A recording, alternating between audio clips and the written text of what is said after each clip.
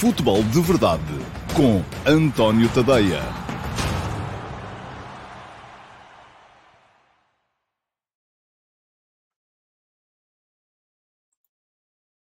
Ora então, olá, muito bom dia a todos e sejam muito bem-vindos à edição número 500 do Futebol de Verdade. Hoje fazemos meio milénio de convívio, eu convosco, vocês comigo. Já são 500 emissões deste espaço que foi criado aqui nas redes sociais, primeiro só no Facebook, depois também no Facebook, no YouTube, passámos pela Twitter, estamos na Twitch neste momento, estamos também no Instagram. Estamos um pouco em todo o lado onde é possível chegar a vocês e já estamos há mais de 2 anos, porque entretanto houve aqui períodos de interrupção. Isto podia ser dividido em épocas, porque, nomeadamente, quando deixou de haver futebol devido à Covid-19, houve interrupção do futebol de verdade também, houve interrupção do futebol de verdade no período em que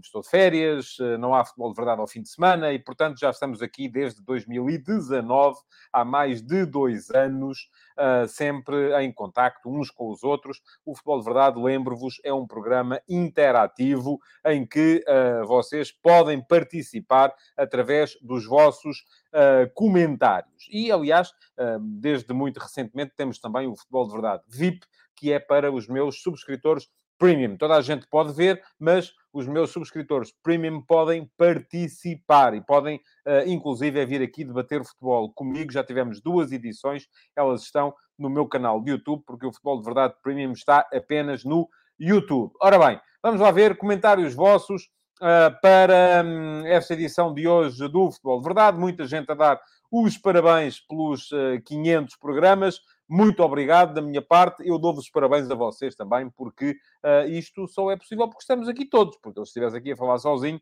com certeza não estaria. Diz o Ivo Óbvio, como diz a numeração romana, hoje é dia D do Futebol de Verdade. Muitos parabéns. Felizmente, muitas mais hão de vir.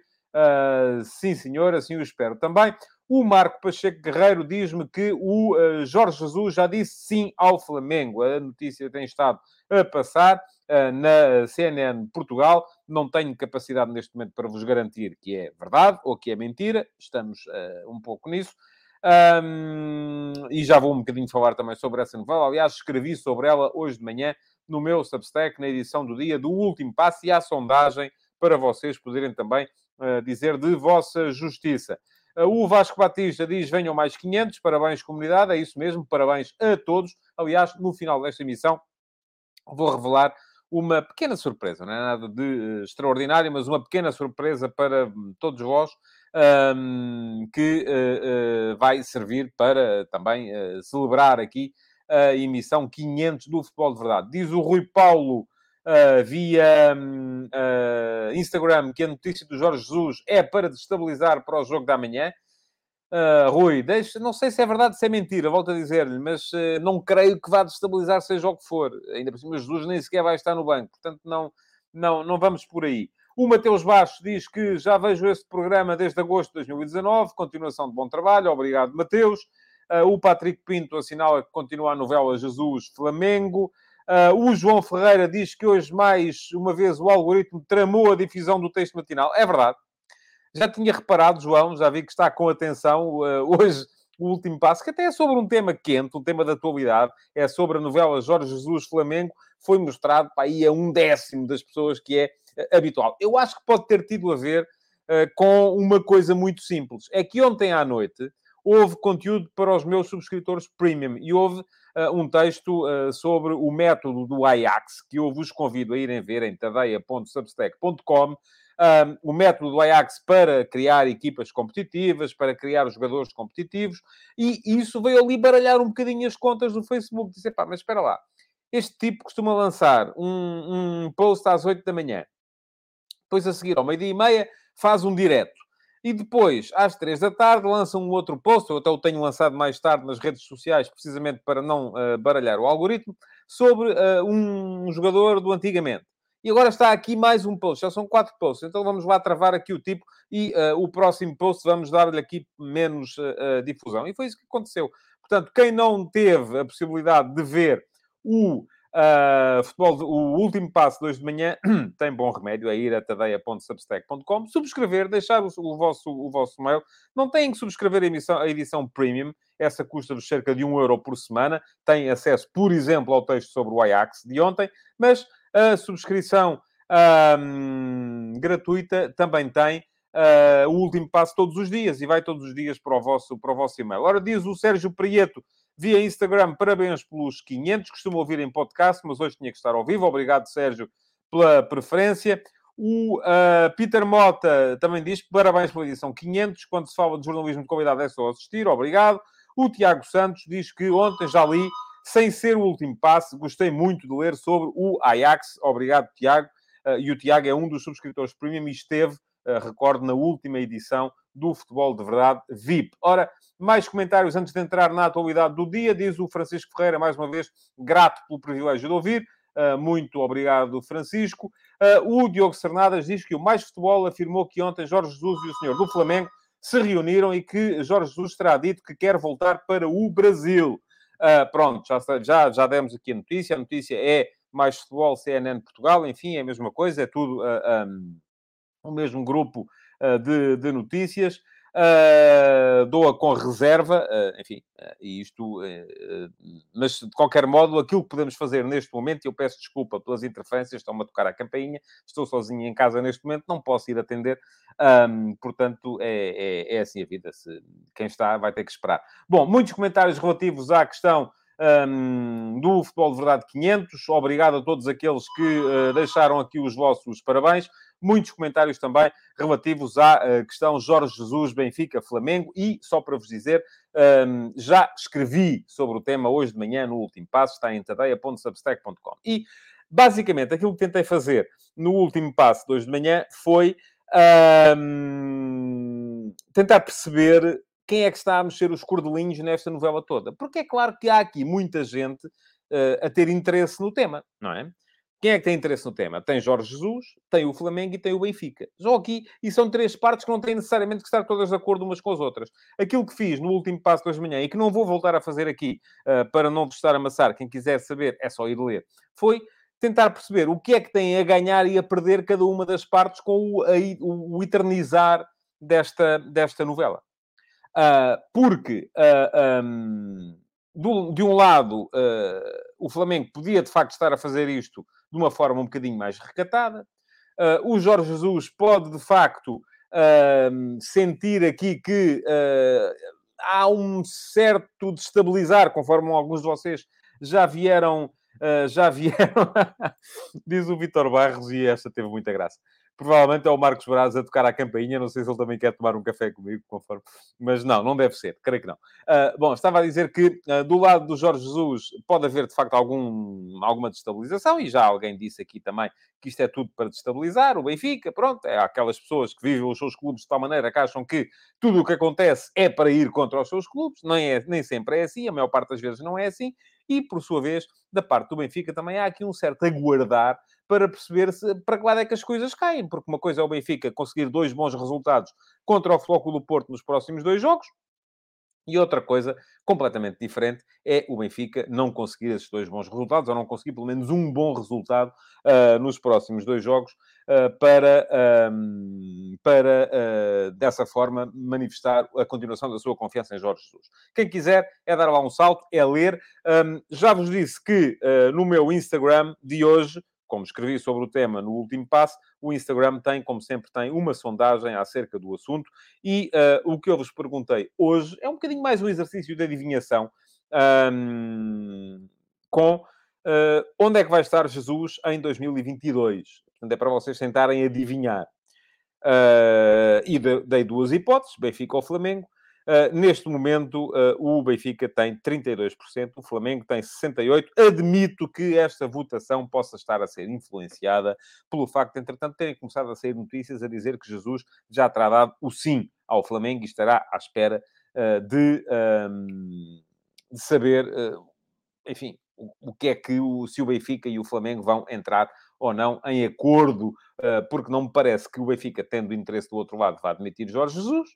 porque aí ficaria a perder a eventualidade de uma indenização. Não me parece que o Flamengo, havendo a possibilidade de Jesus sair, vá querer chegar-se à frente com muito dinheiro, e Jesus, neste momento, está, portanto, também à espera que os outros todos se entendam. Ora, o Paulo Neves também diz, pode ser a surpresa, será o Jorge Jesus em direto, também não creio. Enfim, quem quer que fosse, já foi. Já não está. Muito bem, vamos lá seguir com a emissão de hoje. A surpresa está prometida, fica para mais tarde. Não fiquem à espera de uma coisa extraordinária, porque não é também. Aqui sou muito honesto convosco e não vos vou estar a dizer que vai ser uma coisa extraordinária. Não vai. Vai ser uma pequena surpresa, porque eu, de facto, sinto que preciso de vos recompensar com a vossa... ou preciso de recompensar a vossa fidelidade e, portanto... vou um bocadinho fazer isso em breve. Muito bem. O Michel Alves pergunta-me se eu acredito que Jesus renova se ganhar no Dragão. Eu não, diz ele. Não sei. Eu acho que depende sempre das condições, embora Jesus tenha a noção de que neste momento não é extraordinariamente querido no Benfica. Portanto, isso pode vir a ser um problema, ou pelos adeptos do Benfica. Não estou aqui a falar da administração da SAD, estou a falar sobretudo dos adeptos. O Ivo Óbvio diz, não sou totalmente a favor de Jesus no Benfica, mas haverá melhor disponível no mercado nesta altura. A questão também é muito essa. Não sei se há melhor, haverá tão bom. Enfim, mudar para pior é que não, também concordo consigo. O Tony Staca pergunta-me se eu acredito em regressos vitoriosos. Acredito, mas não sempre, não é? Naturalmente. Agora, é verdade também que do outro lado, o Flamengo pode estar apenas a tentar capitalizar aquilo que é a saudade que os seus adeptos têm do Jorge Jesus. E isso também é importante perceber quais são as motivações que têm os dirigentes do Flamengo para isto. O Josias Martim Cardoso chama a atenção para um aspecto, do meu ponto de vista, é importante. É importante. Eu ia falar dele só amanhã, mas vou só deixar aqui já um lamiré, que é, e o futuro de Sérgio Conceição se o Porto perder os 2 jogos? Ora, aí está. Muito bem. Eu não creio que o Sérgio Conceição saia do Flóculo Porto antes do final da época. Não me parece nada que isso possa vir a acontecer. Agora, também é verdade, e vamos lá ver. Conceição chegou ao Porto em 2017. Foi campeão em 2018. Perdeu o campeonato de 2019 para o Benfica, quando chegou a ter uma boa vantagem. Foi campeão em 2020, perdeu o campeonato de 2021 para o Sporting. Não ganha nada desde a Supertaça de 2021. Portanto, vai fazer 2 anos, se não ganhar nada entretanto, vai fazer 2 anos em setembro, ou outubro, já não me lembro exatamente quando é que foi a Supertaça, que não ganha nada. E o que é que isto significa? O Sérgio Conceição, o Porto já saiu da Liga dos Campeões, já saiu da Taça da Liga e, portanto, as 2 competições que tem neste momento para se agarrar são precisamente a Liga e a Taça de Portugal. É verdade que mesmo que perca para a Liga, continuará sempre à frente do Benfica e, na pior das hipóteses, a 3 pontos do Sporting, tendo que receber o Sporting no Dragão. Portanto, o Porto não fica, mesmo que perca com o Benfica no próximo dia 30, não é amanhã, amanhã é a Taça, não vai ficar fora da luta pela Liga. É mais complicado para o Benfica. O Benfica, se perder no dia 30, fica de certeza a 7 pontos do Porto e possivelmente a 7 pontos do Sporting, se o Sporting ganhar ao Portimonense. Portanto, é mais complicada a situação.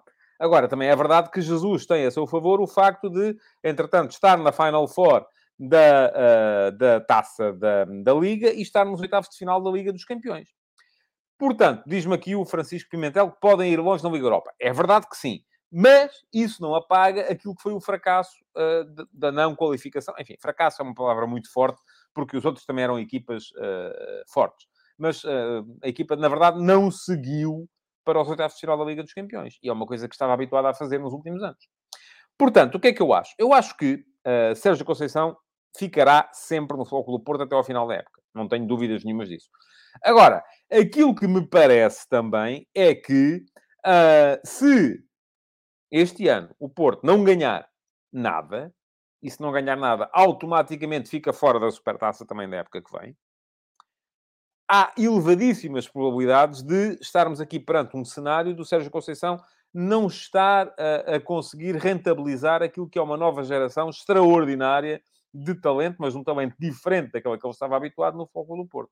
Portanto, sim, a pressão está dos 2 lados. Não está só do lado do Benfica, embora esteja mais, no meu ponto de vista, do lado do Benfica do que do lado do Porto. E não há aqui nenhuma conspiração. Não é porque, só estás sempre aí a dizer mal do Benfica. Não, nada disso. Não tem a ver com isso. Tem a ver com o facto de haver dois dirigentes do Flamengo que estão em Portugal e já disseram claramente que vêm tentar contratar o Jorge Jesus e não estar aí, que eu saiba, pelo menos, ninguém a tentar contratar o Sérgio Conceição. Isso muda tudo. O papel do jornalista aqui é olhar para a realidade. E a realidade é esta. Agora, nós gostávamos que fosse diferente. Está bem, mas não é. Não é? Era como me dizia hoje, ainda hoje estive aqui num aceso debate, já não me lembro em qual, das redes sociais, com um de vós, que me dizia, e tal. O problema é que, porque as pessoas confundem muito isenção com concordância. E acham muito que nós só vamos buscar as coisas que são contra os clubes delas, porque são as coisas que elas leem, não é? E eu, geralmente, vou buscar coisas contra toda a gente, quando há coisas para ir buscar, e quando não há, não vou, naturalmente, não as vou inventar. E depois acham que que além de só estarmos contra o clube delas, se discordamos daquilo que elas pensam é porque não somos isentos. E não tem a ver com isenção e concordância, são coisas muito, muito diferentes. Muito bem. Amanhã falarei aqui mais sobre o Porto Benfica, da Taça, sobre aquilo que espero do jogo. Para já, vamos olhar para os jogos de ontem e de hoje. Ora, ontem já tivemos a vitória do Tondela sobre o Estoril, 3-1. O Estoril até começou a ganhar, mas o Tondela mostrou, mais uma vez, aquilo que eu já tinha dito aqui. É uma equipa que sabe jogar, que joga bem. O Paco Ayestarán está, do meu ponto de vista, a fazer um muito bom trabalho à frente da equipa do Tondela. Gostei daquele meio-campo, um da Barrena, Tiago Dantas e Barbosa. Acho que o Barbosa ganha muito em estar numa posição central. Não é jogador com andamento para corredores laterais, como já várias vezes chegou a ser colocado. Agora, aquilo que me parece é que o Tondela ganhou bem e está com toda a justiça nos quartos de final da Taça, tal como está o Portimonense, e o Portimonense seguiu de uma forma diferente. Enfim, parece-me que o Famalicão foi melhor do que o Portimonense no jogo de ontem, não conseguiu simplesmente concretizar, e teve algumas ocasiões para o fazer. Mérito para o guarda-redes do Portimonense, Paian, que costuma ser o suplente do Samuel Portugal, o iraniano, mas que esteve ontem nas redes e esteve bem, até porque defendeu o penalti decisivo, já tinha defendido algumas boas situações do golo antes. O Portimonense esteve quase a conseguir seguir em frente nos 90 minutos e vê-lo com um golo do Ailton Boa Morte na primeira vez que chegou com perigo à baliza do Tondela. Depois passou boa parte do segundo tempo com 10, por expulsão, com segundo amarelo, do mesmo Ailton Boa Morte, mas acabou por sofrer o gol do empate aos 81, conseguiu ainda assim qualificar-se para os quartos de final nos penaltis. É um bom Portimonense este, é preciso dizer que é um bom Portimonense. Pergunta-me o Paulo Neves se o Estoril estava destabilizado pelas notícias sobre o treinador. Não acredito nisso, Paulo. A sério, os jogadores quando vão para dentro do campo, uma coisa é nós estarmos perante uma situação em que as equipas não são capazes de trabalhar. E isso aí sim pode haver efeitos no próximo jogo. Agora, situações em que tudo o que se passa é que há notícias nos jornais de que o treinador pode ir para aqui, ou pode ir para ali, ou para acolá. Não vou por aí. Não creio que seja por aí que os jogadores deixam de render em campo. Agora, outra coisa é, numa determinada situação, um clube que está em crise, em que se percebe que o treinador vai de vela, vai embora, e em que começa a perceber-se pelas notícias que ele vai embora, aí sim os jogadores podem deixar de acreditar naquela solução e podem deixar de acreditar nas coisas que aquela solução lhes diz para fazer. Aí sim pode haver influência, não é o caso. Não creio que os jogadores do Estoril tenham, de repente, deixado de acreditar no trabalho do Bruno Pinheiro, que tem vindo a ser também muito, muito, muito bom. Bom, hoje vamos ter mais jogos. Para já, há esse interessante Lessa Paredes, não é? Interessante porquê? Porque são as duas equipas de escalões mais baixos. Uma delas vai estar nos quartos de final. E depois, mais logo, vamos ter, então, o Casa Pia Sporting. Casa Pia Sporting, que tem essa dimensão mais emocional, por ser o regresso do Ruben Amorim a Pinamanique, onde começou como treinador estagiário, teve lá aquele sarilho todo, porque não tinha curso, porque, enfim, não vale a pena estarmos a voltar a isso. Agora, o Ruben Amorim esteve, do meu ponto de vista, muito bem quando disse que isto só é bom, só é um sonho, se for para ganhar, porque se for para perder, é um pesadelo. E vou ser muito honesto convosco. Há a possibilidade do Sporting não ganhar, como é evidente. Sporting tem estado muito bem, tanto no campeonato como nas outras competições. Vai, com certeza, o Ruben Amorim hoje fazer várias poupanças. Não vai, certamente, jogar o Adam para jogar o João Virgínia. Os três centrais são aqueles que são, porque não há outros. Poderia entrar o Gaio para central pela direita, mas isso obrigaria. Eu acho que isso faria sentido se a ideia fosse fazer descansar o Gonçalo Inácio. E atenção, até pode acontecer. O Sporting jogar com o Gonçalo Esteves na mesma ala direita e depois jogar com três centrais, Gaio, Coates e Mateus Reis. Acredito menos que Gaio venha para a central, para depois o Gonçalo Inácio transitar para o lado esquerdo, para o Mateus Reis poder jogar à ala esquerda, porque aí acho que faz mais sentido jogar o Nuno Santos como ala esquerdo. Aparentemente, meio campo também com duas novidades, sendo que Palhinha neste momento é uma novidade, Palhinha e Daniel Bragança, e na frente a entrada de Tabata. Vamos ver quem sai, se Sarabia, se Pedro Gonçalves. Mais uma vez, vai estar aqui em causa um bocadinho aquilo que esteve no momento da substituição do Pedro Gonçalves, perdão, do Sarabia pelo Nuno Santos, no jogo de Barcelos com o Gil Vicente.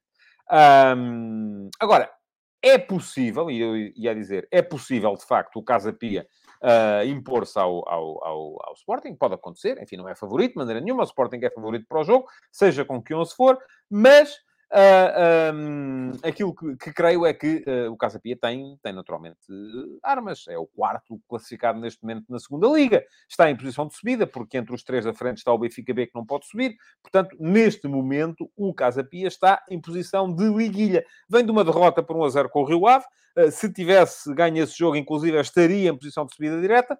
Não ganhou, mas está lá a lutar para subir. É uma boa equipa, tem bons jogadores e pode, com certeza, causar alguns problemas ao Sporting, se o Sporting, sobretudo, não encarar o jogo com a seriedade e a competitividade que ele vai, com certeza, exigir. Amanhã há mais jogos e amanhã estarei cá para falar deles. Aqui algumas perguntas vossas. O Bruno Santos pergunta-me se eu acho que o Marçá pode jogar. Acho que não. Só se o jogo estiver muito fácil e depois puder dar para lhe dar uns minutos mais para a frente. Pergunta o Carlos... aliás, o Paulo Neves pergunta-me se eu acredito que o Gonçalo Esteves vai ser top. Vamos a ver, é cedo. As pessoas têm muita mania de... e não me leva a mal, Paulo. Você sabe que geralmente discordamos com em muita coisa. Mas há muita tendência de quando um jogador de 17 anos aparece e faz 3 jogos, 3 bons jogos, vai ser top. Pode ser. Tem condições para isso. Se vai ser ou não, depende de muitas outras coisas que neste momento não são controláveis. E depende da continuidade que ele pode vir a ter ou não. Tem condições para ser? Tem, como muitos têm. Olha, ainda no outro dia estava a ver uma entrevista do Fábio Paim que tinha condições para ser top dos tops e não foi. É claro que estamos aqui a falar de extremos, não é? De extremos não é de posição do campo, é de questões extremadas. Ou alguém que conseguiu estragar a vida de uma determinada maneira e alguém que poderá ter que ser absolutamente responsável para isso não acontecer. Vamos a ver. O Gonçalo Esteves tem condições para isso, com certeza, mas não quer dizer que tenha que vir a ser. Ora, diz o Kiko Almeida, boa equipa da segunda Liga, campo pesado e sem responsabilidade. É verdade que sim. O Ivo Ovi pergunta-me se faria sentido ver como o Sporting joga noutro esquema tático ao invés de 3 centrais. Digo-lhe já, Ivo, não vai acontecer e acho que não faria grande sentido. Não coloca aqui essa questão de, tem que ter um plano B. Não tem nada. Aliás, viu-se no jogo em Barcelos que o Sporting... O problema é quando o plano A não funciona. Mas, quando ficou com menos um jogador, deixou de ter passou a ter menos um jogador para atacar, porque atrás manteve-se sempre a base. É a base da qual o Sporting parte sempre. Mas sempre, e isso não vai acontecer. E é da solidez dessa base que depende, em grande parte, aquilo que é a qualidade desta equipa do Sporting. Ora bem, mais acontecimentos de ontem, para continuar no futebol. O Barcelona conseguiu um importante empate no Sanches Pizjuán 1-1 com o Sevilha de Lopetegui. Importante pela dificuldade de que o jogo encerrava, importante pela forma como foi obtido, apesar de importante também porque o Barça no final esteve mais perto de ganhar, apesar de também ter podido perder se o Koundé não tivesse feito aquela tolice que foi mandar a bola à cara do Jordi Alba e fazer-se expulsar porque não gostou dos 2 encostos seguidos que o Jordi Alba lhe deu antes de fazer um lançamento lateral. Nota ainda também para a vitória clara do Arsenal sobre o Sunderland, 5-1, está já na meia-final da Taça da Liga, a equipa de Londres, do Arsenal, de Mikel Arteta. Eu recordo que no início da época estávamos aqui todos a dizer que o Arteta podia ser despedido. Perdeu os primeiros 3 jogos, se não me engano, sem marcar golos. E a coisa esteve muito negra para ele. Mas a verdade é que este Arsenal está cada vez melhor, semana após semana. Está a fazer impor o seu modelo. E eu, neste momento, vou dizer-vos aqui uma coisa que se calhar a muitos vai escandalizar. Não me pareceria estranho que, chegado ao final da época, o Arsenal estivesse numa das 4 posições de qualificação para a Liga dos Campeões. Há 3 que vão lá estar quase de certeza: Manchester City, Chelsea e Liverpool. O quarto lugar é uma coisa muito em aberto. Leicester, West Ham, Manchester United, Arsenal, Tottenham, enfim, todas estas equipas estão ali a tentar lutar por um quarto lugar que dá a qualificação para a Liga dos Campeões. E não me espantaria por aquilo que vejo deste Arsenal, se conseguir reforçar a equipa com alguns jogadores de qualidade agora em dezembro, que possa vir a lá estar, porque é uma equipa aí está. Tem muita miudagem. Tem muita miudagem e muita gente ainda sem uma qualidade extraordinária para lá chegar. Ontem houve também a Assembleia da Liga. Pergunta-me o Paulo Ferreira via Instagram se eu não acho que o Chelsea está a entrar numa crise. Está. O Chelsea está com problemas e tem a ver com Covid. Vamos a ver se consegue sair deles ou não. E se vai ou não acontecer o Chelsea vir. Mas eu acho que não. Acho que a coisa vai acabar porque acredito no trabalho de Thomas Tuchel e acredito na qualidade do plantel do Chelsea. Mas vamos ver. Vamos esperar para ver, porque tudo pode acontecer e não sabemos muito bem até que ponto é que vão crescer o Manchester United e o Tottenham, sobretudo, que são duas equipas que mudaram recentemente de treinador. Ora, ontem também, Assembleia Geral da Liga, aconteceu aquilo que eu tinha dito aqui que ia acontecer. Foi aprovado a alteração do regulamento com a introdução da tal regra que exige que um clube, se um clube não tiver 13 jogadores para ir a jogo, o jogo seja adiado. Enfim, volto a dizer o que disse ontem. Estamos aqui a impedir que a vergonha volte a cair sobre nós. E atenção, ontem houve muitos comentários de gente que acha, só dizes porque... Enfim, não vou sequer. A esse já respondi ontem. E houve inclusive, quem me dissesse, não, estás com pena do... Não tenho pena de ninguém. Aqui não é uma questão de pena. Eu quero lá saber. Não me interessa nada isso. Aquilo que me interessa é a organização da competição, que nós queremos que seja bem vista, para poder ser vendida, para poder vir dinheiro, para os clubes poderem ter dinheiro, para poderem melhorar, não é? E uma liga que joga com 11 contra 9 não é uma liga bem vista, é uma liga que nos envergonha. Ou seja, isso foi defendido a partir daqui. Veremos se vai ter ou não implicações mais tarde, se houver jogos adiados por causa disso e houver gente que se queixe de ter tido tratamento diferenciado do clube que teve que jogar. Enfim, vamos a ver. Isto vai ficar guardado para depois. Agora, era evidente também já disse aqui ontem, que, primeiro, esta proposta não defende a verdade desportiva. Aquilo que defende é, enfim, preserva alguma decência, mas não defende totalmente a verdade desportiva, como defenderia aquela que eu tenho vindo a propor há mais de um ano.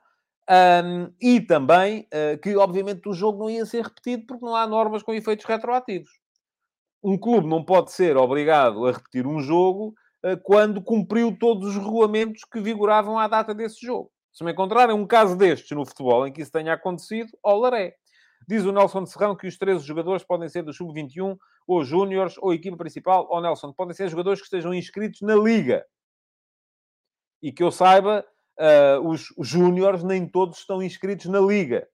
Cada clube tem um limite, creio eu, de inscrições na Liga. Portanto, desde que sejam jogadores inscritos na Liga, são 13 jogadores do plantel. Ponto. Agora, a maior parte dos clubes não têm assim tanta gente inscrita na Liga. Não têm 100 jogadores inscritos na Liga. Bom, outra coisa que fez vibrar muito as redes sociais, porque já se sabe, é disto que as pessoas gostam, é o Sporting contra o Benfica contra o Porto contra o Sporting, é os fardos de palha a chegar, enfim, folclore, não é? Folclore. Não me interessa nada.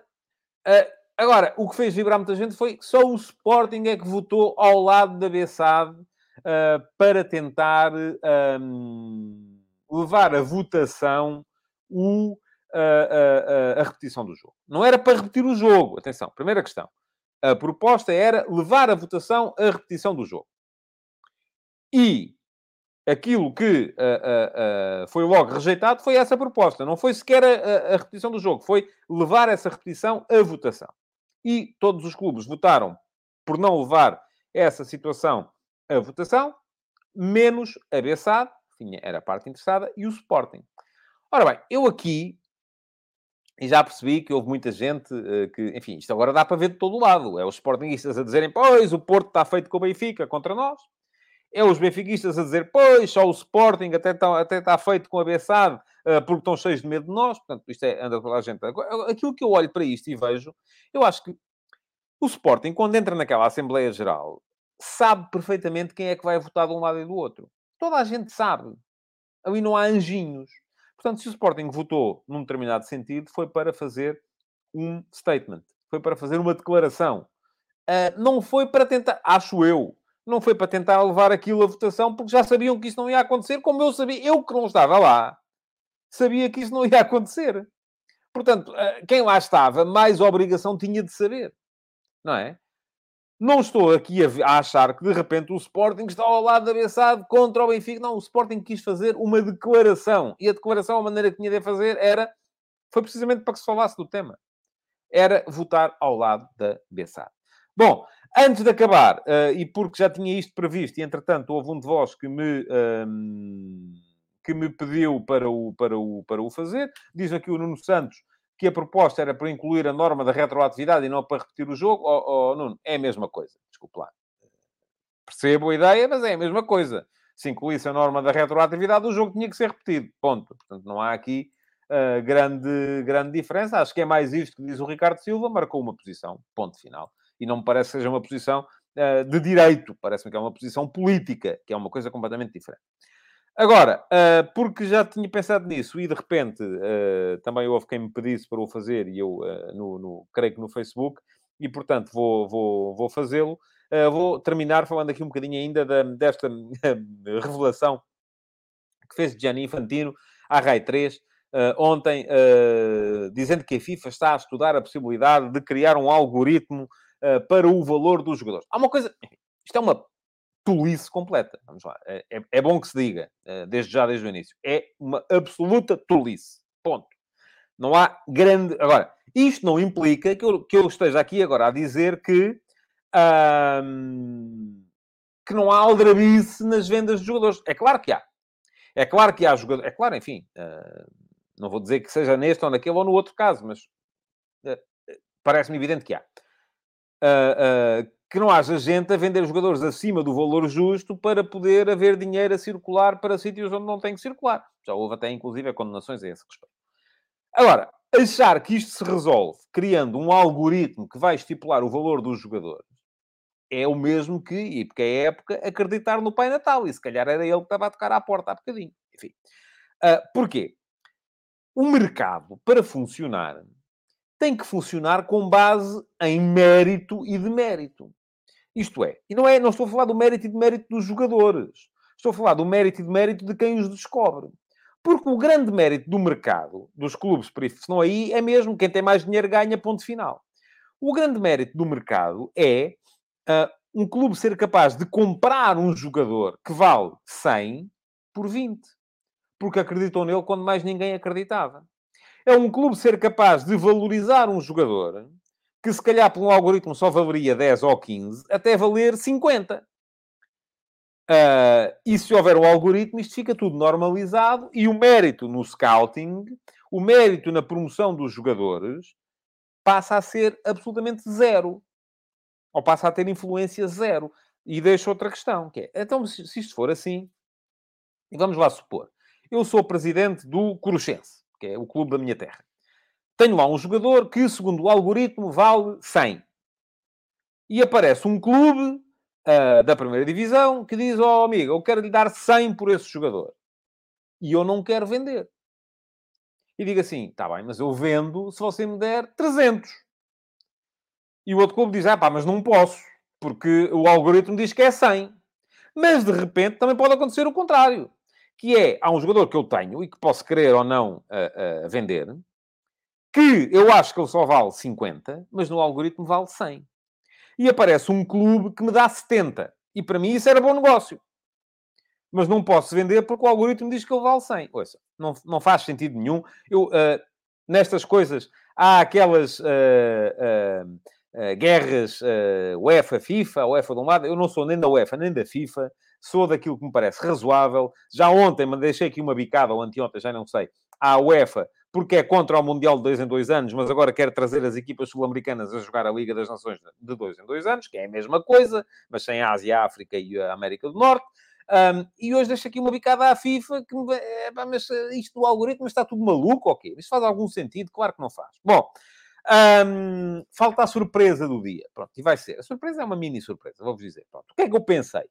Para recompensar aqueles que estão aqui sempre e que, enfim, podem ser ou não adeptos deste espaço e que estão cá com frequência, vou fazer no dia 1 de janeiro, portanto, dia de Ano Novo, feriado, a malta está à partida com tempo, está em casa, e vou fazer no dia 1 de janeiro, final da tarde, um horário diferente do horário habitual do Futebol de Verdade, uma emissão especial do Futebol de Verdade, com o balanço do ano de 2021.